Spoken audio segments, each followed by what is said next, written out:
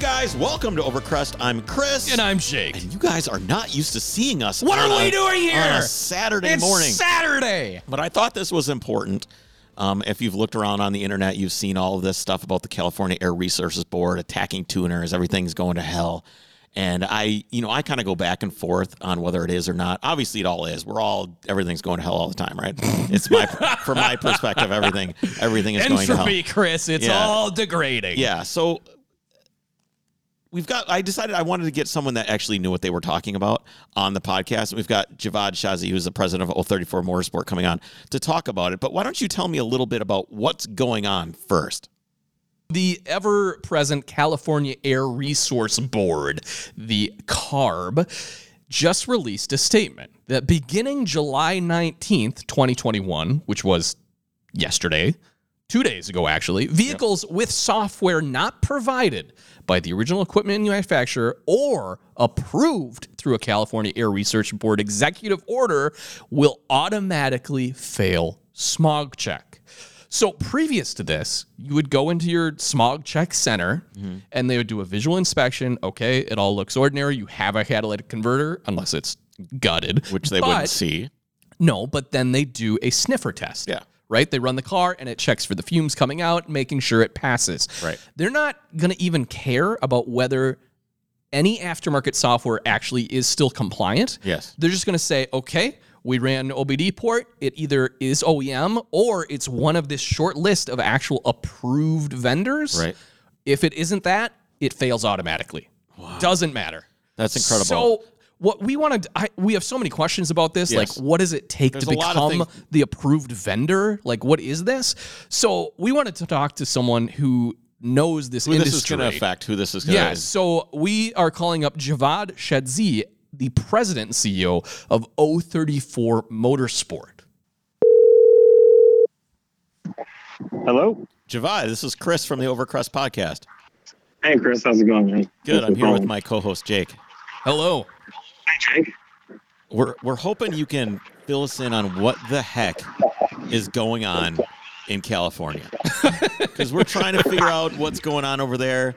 And, we all have cool cars. We like dealing with cars, tuning cars. And we're just wondering how this is going to affect us. Because there's a lot of, you look on the internet, there's a lot of, armchair quarterbacks with what's going on out there. And we want this skinny. Yeah. What's going on? Yeah, well, if you, like nowadays, if you go by people's reactions on the internet, things seem a lot more exciting and insane than they really are. But, what's going on is really nothing new. It's a small step forward in enforcement. But, let me just take a step back to where all this started is how much time do we have to talk today? We have plenty of time. You know what we should do first? First, why don't you tell me what 034 Motorsport is so we can get a little bit of perspective on where you're coming from and how this affects you and why you have knowledge about it in the first place. Yeah, that's a good point, because if anyone should be freaked out, it should be me, right? So, right, yeah. And I have some friends that work at other places, and I know that they're designing things that are like, oh, you got to figure out a way to work around this. And I know it's affecting people. Yeah, depending on the company and the type of product they offer, it could affect them more than others. But, I started 034 Motorsport in the early 2000s. It was I was an automotive enthusiast. I especially loved Volkswagens and Audis. I came at things from a very Audi-centric perspective, and I was inspired by Audi's racing in the 80s, starting in the rally that they did with Hans Stuck and all that, and then eventually through to the IMSA GTO racing, where they raced the 5-cylinder Audi 90 Quattros. And that really inspired me into the whole Audi Quattro universe, and I became obsessed with trying to make my Audi 80 into an IMSA GTO in the late 90s, and that ultimately led me to start developing and creating products and services. It's because you couldn't find anybody to make the stuff you wanted? Well, there wasn't. APR had just started in the early 2000s, and there's a company called 2 Bennett that was like doing a little bit of stuff. But there was basically no Audi tuning industry, certainly nothing like what we see today. And so I had this vision that what if, some guy like me who owns an Audi could open a catalog that was like Summit Racing like a Mustang owner had. But what if he could open that and see parts, suspension, engine tuning parts for his Audi? And there was literally nothing like that. And so I kind of would daydream about that. Did you have anybody else that you were hanging out with where was anybody else complaining like, man, I can't find anything for my 20 valve turbo. What's going on? This sucks. Sort of, but it was actually even a step back from that, where people just thought Audis aren't tunable. There's not, and no one does anything for it. And frankly, you can't. You have to go buy a Ford or a Chevy or a Honda. At that time, if you had a Honda Civic, you could do a lot of stuff to it. Right. So there was all these cheap Audis floating around. I mean, an Audi 4000 Quattro was about 1/5 the price back then than it is now. An Audi 80 Quattro was about 1/3 of the price back then than it is now. Because about 90% of them have rusted out between back then and now. Well, I mean, there's some element of truth to that, but what's really going on is that the cars were just people, some business professional bought them in the early 90s and then drove them for 10 years and they got kind of older. And they just dumped them on the market, in the used car market. But now you've got guys competing to buy them so they can fix them up, because thanks to the thriving aftermarket that now exists, that wasn't around back then. Right. And, me and people like me proved that you could take a 130 horsepower Audi, give it 500 horsepower, really not change much in the drivetrain, and have a car that could beat like Porsches and Ferraris and Lamborghinis, for a relatively modest investment. So that's kind of how 034 Motorsports started. And did you kind of know that potential was there when you were like, okay, this thing's got 130 horsepower, this sucks? Or was it kind of like, we're going to push the envelope and see how far that we can take this? Yeah, that's what it was. Is the car had 130, and then I turbocharged it and it had 160, and then I took it to 200, and then 250, and 300, and I just kept going up, and people couldn't believe that the clutch was holding, or the axles were holding, that the transmission wasn't exploding. And I eventually took that car up to about 900 horsepower, relatively stock drivetrain. I had to change the clutch. But, it was guys like me early on were able to prove that these cars have incredible potential, and you don't have to go out and buy a Supra or something like that to be able to make a ton of horsepower and have a lot of fun. And these cars have Quattro, so you can actually use 500 horsepower. You can come out of a corner, you can step on the throttle, you can spool up the turbo, and that boost hits, and the car just rockets out of the corner instead of just spinning the inside tire like every front wheel drive. It kind of gives you a different perspective of breaking your neck. When a car breaks your neck, it's not from the way it looks. Yeah, and you didn't have to do a lot. You just had to give it modify the engine so it had enough power. So that's kind of how we started. What was the first product that you guys started selling? Like, what was the one that was like, bam, we're on the page. Everybody wants this. What was the one thing that really, or was there one thing that really took off for you guys? Yeah, no, there was. Back then it was all about the killer app, and I'm from Silicon Valley, so it was like develop a core product and then build an ecosystem around it. And so my core product that I started with was a fully programmable standalone engine management system that could run an Audi 5-cylinder. At the time, there was a number of standalones on the market that they could do 4-cylinder or 6-cylinder or 8-cylinder, but they weren't capable of dealing with an odd number of cylinders, mathematically speaking. Right. And so I met a really brilliant software engineer and a systems control expert, and he and I started working together. And at the time, he had started working on this ECU product because in California, they had made it legal to convert forklifts to propane. And so he thought, if I could come up with a little engine controller that would run, it can run even or odd cylinders, then there's a million forklifts that are going to be converted to propane. Yeah. And so he and I started talking. I said, well, what if we made this ECU so it can control up to 12 cylinders? And so he and I started working on that, and that was our first product that we came out with.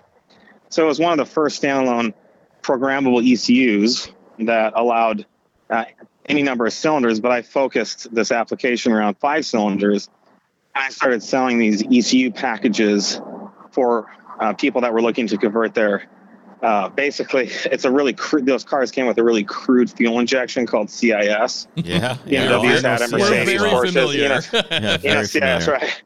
So the whole idea was rip that shit off, put on programmable standalone engine management, have no MAF, no airflow sensor. So you could stick a turbo or anything you want in there, and you can flow as much air as you could ever want into the engine.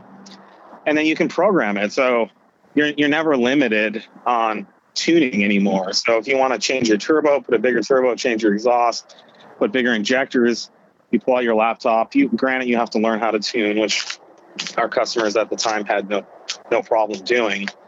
And so that was our first product. And of course, once you have this ECU on your car, you can now buy any number of turbos and exhaust systems and injectors and coils and fuel rails. And so the accessories around it, we just built a whole catalog around allowing our customers to do that. Now we've completely evolved into a completely different company now, where we actually go in and remap the factory ECU tuning, just like, Super Chips and a lot of the companies out there that you hear of. Like APR is kind of has been the big player in our industry, but we've been going after their business for a while. Right. And we have an entire catalog of world-class, high-quality bolt-on products. So you can go buy a newer Audi and you can outfit the entire car with our suspension components, braking components, and almost double your horsepower with bolt-ons. And it's actually pretty cheap. A lot of our customers, I don't know if you're familiar with like the B8 S4, that's really popular right now, which would be kind of like a 2015 Audi S4. Yeah, the Supercharged 6. The Supercharged 3.0, right? So you can buy that car you can buy them from anywhere from 10 grand to probably 30, 35 grand for newer ones. And for about 6 or 7 grand, you can have a car in the 10-second quarter mile, 0 to 60 in like 3 seconds. Wow. With like 550 horsepower on pump gas. Is that actually 3 seconds, or do I have to put a bunch of sticky stuff on the track and have it only be from a certain place and all this other nonsense? If you do all that, you could probably get well into the twos. But I'm just talking about, pull out of your driveway, and these cars have DSGs, they have really fast shifting transmissions. It's just ridiculous how fast things have gotten and how easy it is to get these speeds. So this thing that seems like it would greatly affect you. So the way we read this is, look, if you don't have a factory ECU, or it's not an ECU that's on this really thin list of CARB approved ECUs, your car is going to fail and you can't drive it. And it's like this, we see it as this huge attack on the industry, and it's just one more step towards not being able to do anything, not being able to have, California's like after everybody's muffler, they were pulling everybody over for that for a while. And it's just all these little steps. So how does this affect your company and people that want to do what your company sells? Yeah, so you're right. At first glance, everything you just said is what it seems like. But like most things, if you know enough about it, you can see the loopholes and the gaps and where the opportunities are. This is exactly why people like Jeff Bezos pay no taxes, right? I mean, you look at the tax code and it's like, oh my God, Jeff Bezos is going to pay $500 million a year in taxes. Well, he actually pays zero because he knows, how to get around it. So that's our opportunity is to have a good enough understanding. Just a second, we can't hear you very well. It sounds like you're at a Formula E event. I can't hear the cars, but I can hear the wind. Sorry, somebody was driving by. The opportunity for us is, like I was saying about Jeff Bezos. On paper, if you look at the tax code, looks like he's going to have to pay $500 million a year in taxes, but in reality, he pays none. Because he knows how to navigate the regulations. That's right. And that's our opportunity, is to really understand what these laws are and what these regulations are, and then figure out how legally we can work around them. So are we going to be suffering for performance? Are we just going to have to be like, well, we just can't do what we used to do? Or what if I've got a car that's got the old tuning software on it? Are they going to say, sorry, too bad? Or how does this work for the guys that bought the stuff in like 2003, 2004 or something? It's more problematic. So, I'll say on the surface, it's more problematic for older cars that have had many modifications or a deep level of modifications. So, for example, for that 1990s car that has a big turbo kit on it and standalone ECU and the OBD system has been disabled. Right. it does pose a challenge for guys like that. It poses a challenge, like their car is going to fail and they can't drive it. They won't be able to pass now because they don't have factory ECU code, but they wouldn't be able to pass anyways before. Right. So this new thing that just started is the BAR is actually scanning the factory ECU, and they're doing a checksum analysis, and they're seeing, is any of the code in the ECU been changed?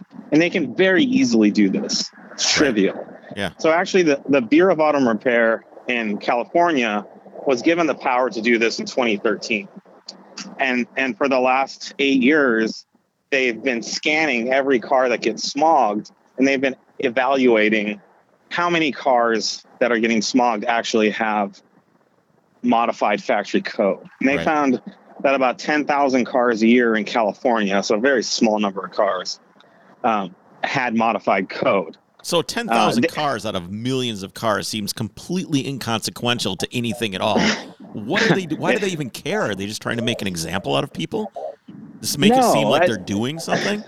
No. So let's go back 40 years. Okay. Congress passed the Clean Air Act. 40 years ago, you couldn't see your hand in front of your face in Los Angeles, and rivers were catching on fire, and the air was in pretty bad shape. So right. the government needs to do something, so they passed the Clean Air Act and the Clean Water Act, and so that gave Congress the control, but Congress gave the control to the EPA to enforce this new law. And basically, the EPA was given complete control to enforce and create laws over any person or company or entity in the U.S., except for racing.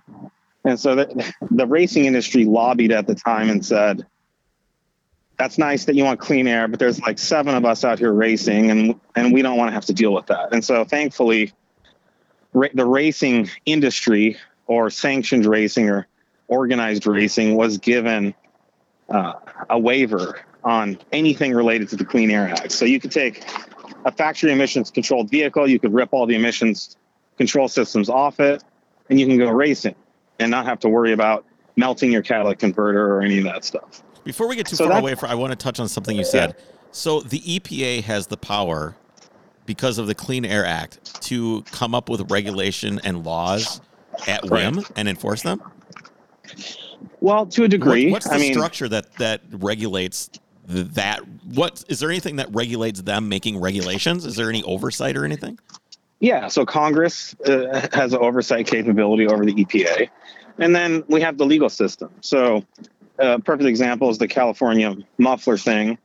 That was thrown out after it was challenged in court. They came out with initially, it was frozen because of lawsuits, and then eventually the state backed down, and legally in court they were challenged, and they decided it wasn't worth, or they weren't.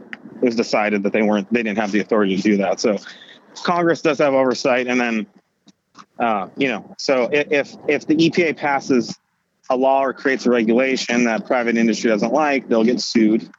And you see this playing out all over across the regulatory environments, environmental regulations of all kinds, civil rights regulations, gun laws, abortion rights, they all get challenged legally. So but Americans do have to that get passed by Congress, though. They're not, these laws and regulations aren't enacted by a unelected bureaucracy to do things, right? So if the EPA is doing things and then we have to, it seems like it's the opposite way around. Like, laws should be passed and then challenged, not the fact that this by our elected representatives, not an agency that is making law that then has to be checked by Congress. It feels like it's backwards. It's possible. I'm not going to say that. I'm not a politics expert. So it's possible what you're saying is true.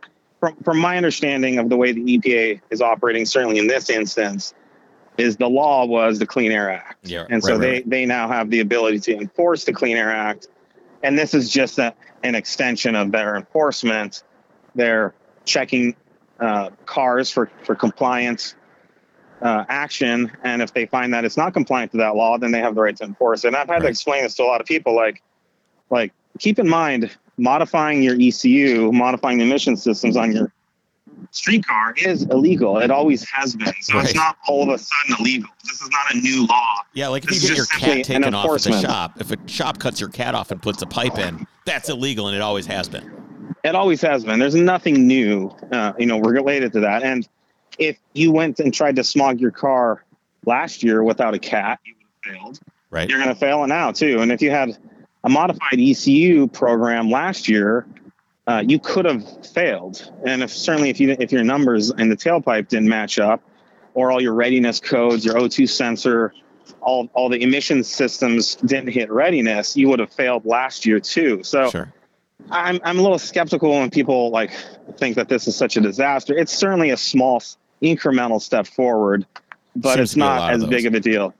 It's not as big of a deal as a lot of people are making, because it's not a new law.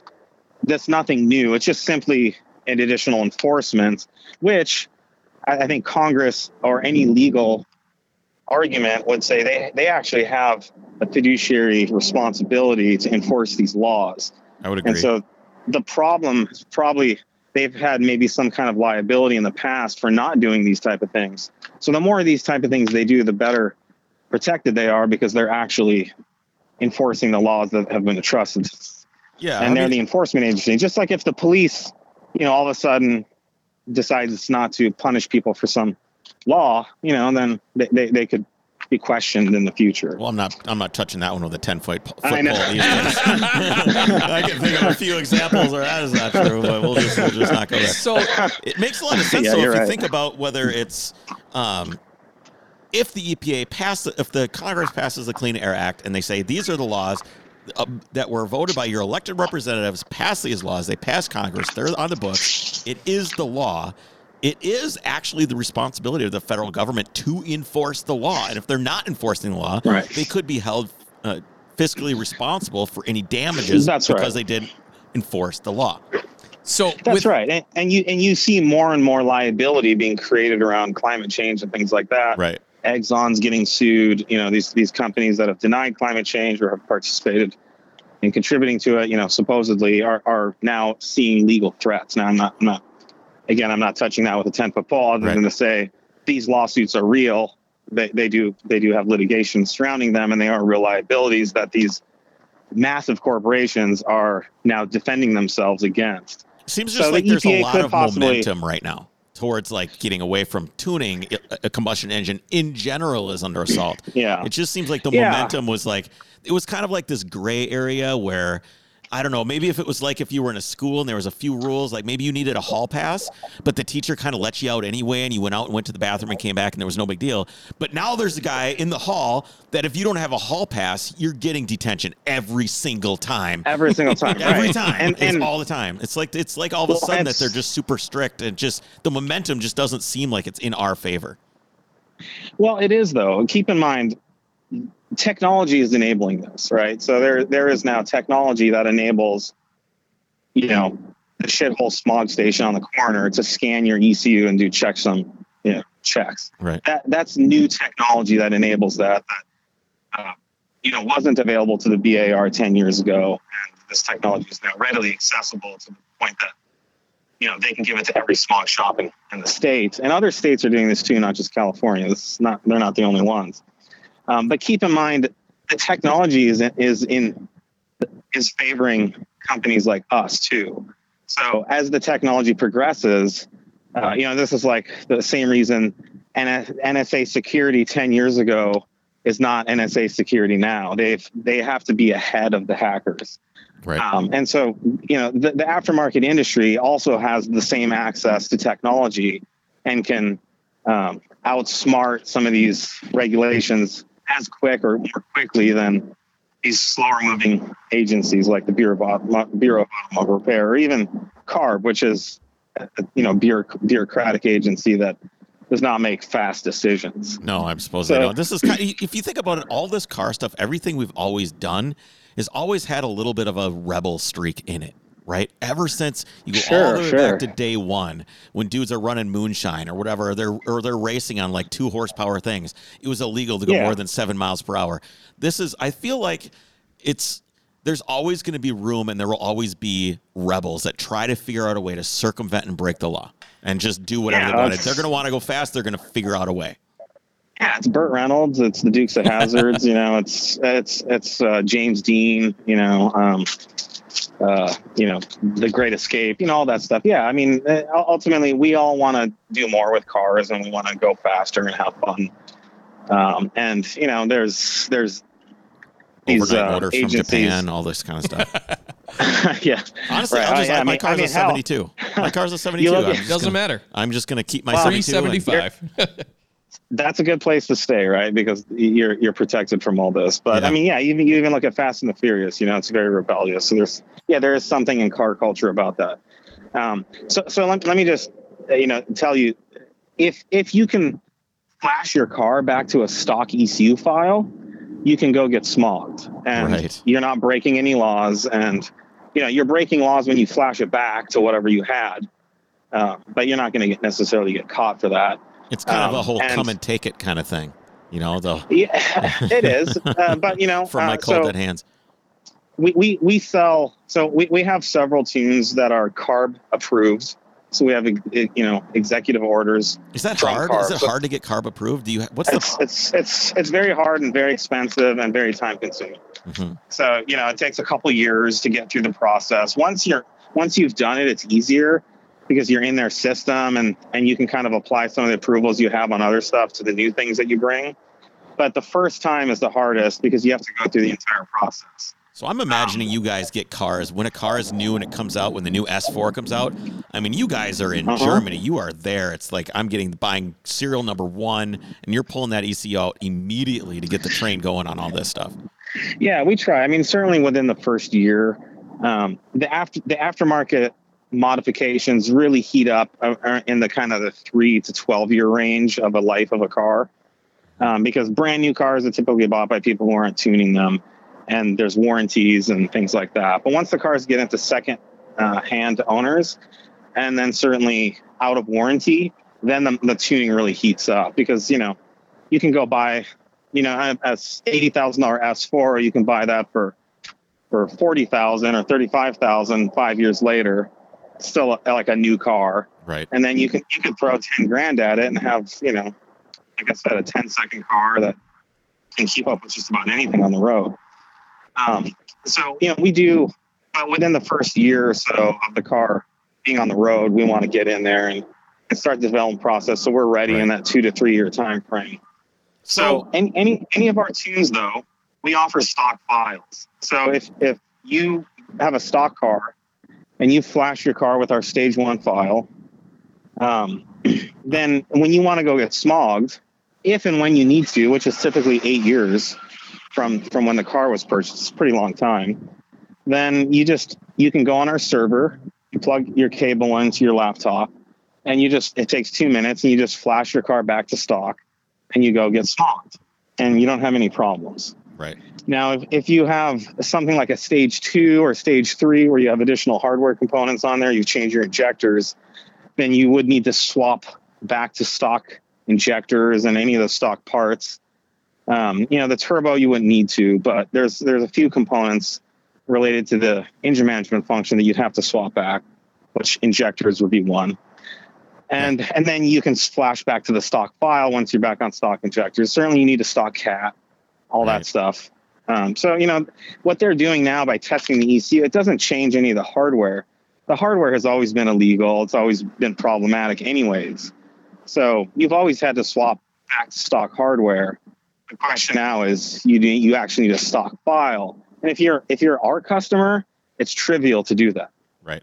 Now, there are other companies where you go to a shop and they flash your car to stage 1. And so if you want to flash back to stock, assuming they even offer a stock file, then you'll have to drive back to that shop, pay them to flash your car back to stock. You could go get smogged, then you'll come back and then flash back. We make it easy because our customers can flash their own cars at home.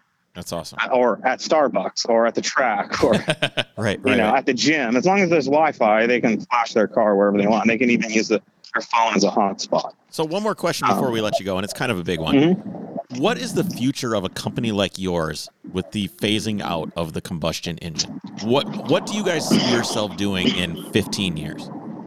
Yeah, no problem, man. We think about that a lot. So we're specifically Volkswagen Audi focused, but I think you can pretty much apply this concept to any new automotive brand that's out there. Is when you sit in the driver's seat of a Volkswagen or an Audi or just about any car, and you push on the accelerator pedal, you're requesting a certain amount of torque from the engine. Right. And the ECU decides how much torque you get. And it's sort of related to how far down you push the pedal, but based on laws, regulations, emissions requirements, liability, legal, and financial, the ECU has about 50 new modern ECUs have about 50,000 different maps that determine how much torque you get based on how far down you push the throttle pedal and all the other conditions that the ECU is monitoring. Right. Now, what we do is we go in and we augment the ECU to give you more torque when you request it. It doesn't matter to us whether that torque comes from internal combustion or electricity or hydrogen or whatever. So we simply just go into the factory ECU and we reprogram it to give you more torque more aggressively than the factory has deemed appropriate. So you guys have just a more button. Like your computer doesn't even have a keyboard. There's just a button that just says more. More. That's a really simple way to put it. If we wanted a catchy marketing slogan, what's the office supply that has the easy button. So are you guys going to be able to run electric motors harder than they were originally intended for? If let's say you've got I don't even know what, like a 400 or 800 volt motor or whatever it is. And are you going to be able to be like, you know what? I want this controller to just draw more from the battery. Is that a possibility? Absolutely. So what we say is, awesome. Audi said that when you push the throttle down all the way, you get 400 foot-pounds of torque. Well, we're going to say give them 500 foot-pounds of torque, and it doesn't matter how the power comes out. The controllers are all basically the same, and they all operate on the torque request model. And so if we can go tell the ECU to provide more torque, and that just simply means that the controller is going to feed more amperage and voltage to the motor to achieve more torque.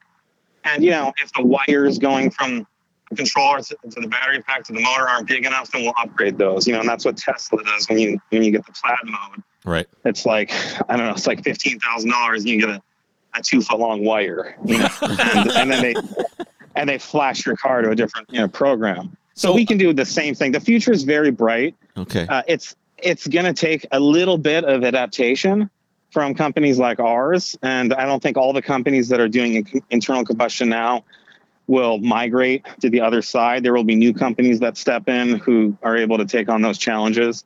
But we have a bright future, and we're very excited about electrification. And we don't see any threats with it. We just see the opportunities, and we have the engineering expertise to navigate, the small technological changes, relatively small, to provide our customers with more performance. That's awesome, man. I kind of have this back and forth thing. My thing with more is just hit the gas pedal and the carburetor's open and more fuel just like pours in like a fire hose. That's my more. But I look forward to there being more in the future too. As long as we can continue to do stuff. I'm kind of an old school guy. I'm not super excited. I'll miss the sound and I'll miss all this other stuff. But I do realize that if enthusiasm and motoring in general is going to be something that we have as a leisure thing, something that we have as a hobby, we have to accept that this is the future. This is the way it's going to be. And I'm glad that there's people like you around that are still going to be screwing with stuff, making it possible for us to still get more out of our car.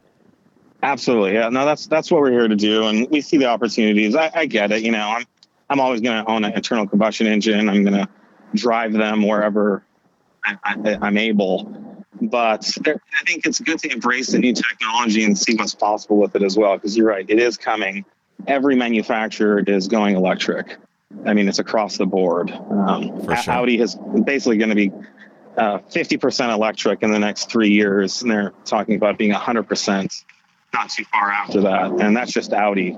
But all of them. Ford is releasing it's absolutely trucks, everybody. Electric trucks. I mean, it's crazy, right? Mustangs that are electric. So it's here, it's happening, and there's going to be plenty of like internal combustion engines for us to mess with, from the past. But more and more, there'll be less of them, and I think most car enthusiasts will probably have an electric car and a vintage 2015 ICE in their garage, and they'll take that to the track, and have fun with that when they can. But it'll turn into a more of a quirky cottage, almost like the people who drive bugs and horse and buggies now. In 50 years they'll still be internal combustion engines, but it'll like I always say, it's going to be me in my 911 making as much noise as possible in downtown Minneapolis. Not even supposed to be there. Catch me if you can. That kind of thing. Yeah, that's for sure. Javad, thank you for coming on and clearing this up for us. I really appreciate you spending time with us today. It's been great. Thanks for having me. Yeah, I'm available anytime if you guys ever want to talk again. All right, take care. But we might, as the little steps go along, we'll probably take you up on that. Take care, buddy.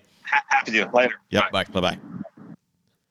Super interesting conversation, first of all. That is. Really, really enlightening, and especially hearing from someone that has to actually deal with this. And as with anything on the internet, headlines sell. But my main takeaway from this in my head is, oh my God, and I think I knew this, oh my God, the EPA is making laws without... willy-nilly. An unelected bureaucracy is creating laws. Right. That scares me quite a bit. Right. I don't like that at all. I feel like Congress should have to pass the laws, but they're lazy. So basically what they did is they created this agency to take care of it all. You guys go ahead and just make sure we're not breathing noxious fumes. And then all of a sudden you end up putting pontoons on your houseboat. Yes, indeed you do. You have a navigable water in your backyard, so you have to put pontoons on it so you can build a garage. Yes. We end up doing that. Or there's like some sort of tiny insect which is endangered, so your own personal property is at risk. Right. So obviously things have, in my opinion, have skewed way out of control, especially when we're talking about coming down. Like, I get it. This is the law, right? This is the law. This is what was done.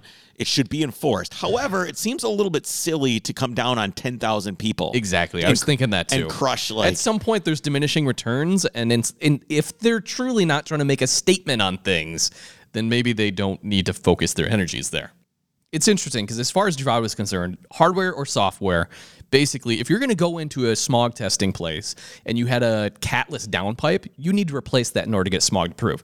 It's the same thing with software now, aside from he said they did have a few that are actual approved tunes. Yep. Here's what's Those are all stage one, though. Yes. Is from what I got. Right. So basically, in his eyes, we're just selling this as consumers do. They all say on them for off-road use only, right? Correct. So when does this stuff become illegal to sell? That is what I'm getting at. Because if you think back to our Friday's episode, we had the news episode that said, maybe the gas stations are now liable for selling gas to DUIs. At what point are they going to say, 034 Motorsport, you need to confirm now that your parts are only going on off-road vehicles and race cars. That's the scary part. The thing is, I think that would be new law, though. So they're going to have to pass new laws for that kind of liability. Right. I would think. 'Cause, if you look at what happened on the, what was it, the Monday or the Friday episode where we talked about the DUI thing. Yeah, the gas station DUI. That went up through the Supreme Court, and it was like a court decision that was decided that you can do this. Right. So that's going to have to be something that will be adjudicated or regulated. That doesn't exist yet, but it certainly could. EPA wants to really nip this in the bud, it could be coming. It could be coming. Who knows? That's pretty small fish to fry. I would hope so, to my point about diminishing returns. Why go after I would hope so as well. Anyways, with that, we will see you now on Monday. Yeah, we're on Monday. What have you got again? I have an awesome episode about the sheer audacity of an American hero that you have never heard of. I can almost promise you've never heard of this story. I had not heard the story. And one thing I want to remind everybody to do is share the podcast. Yes. Share it. We would really appreciate it. It's all viral. It's all word of mouth. We would really appreciate you guys sharing the podcast. Follow, 5-star reviews, all that stuff that everybody tells you what to do. It helps. We would really appreciate it. It does help very, very much. Take care.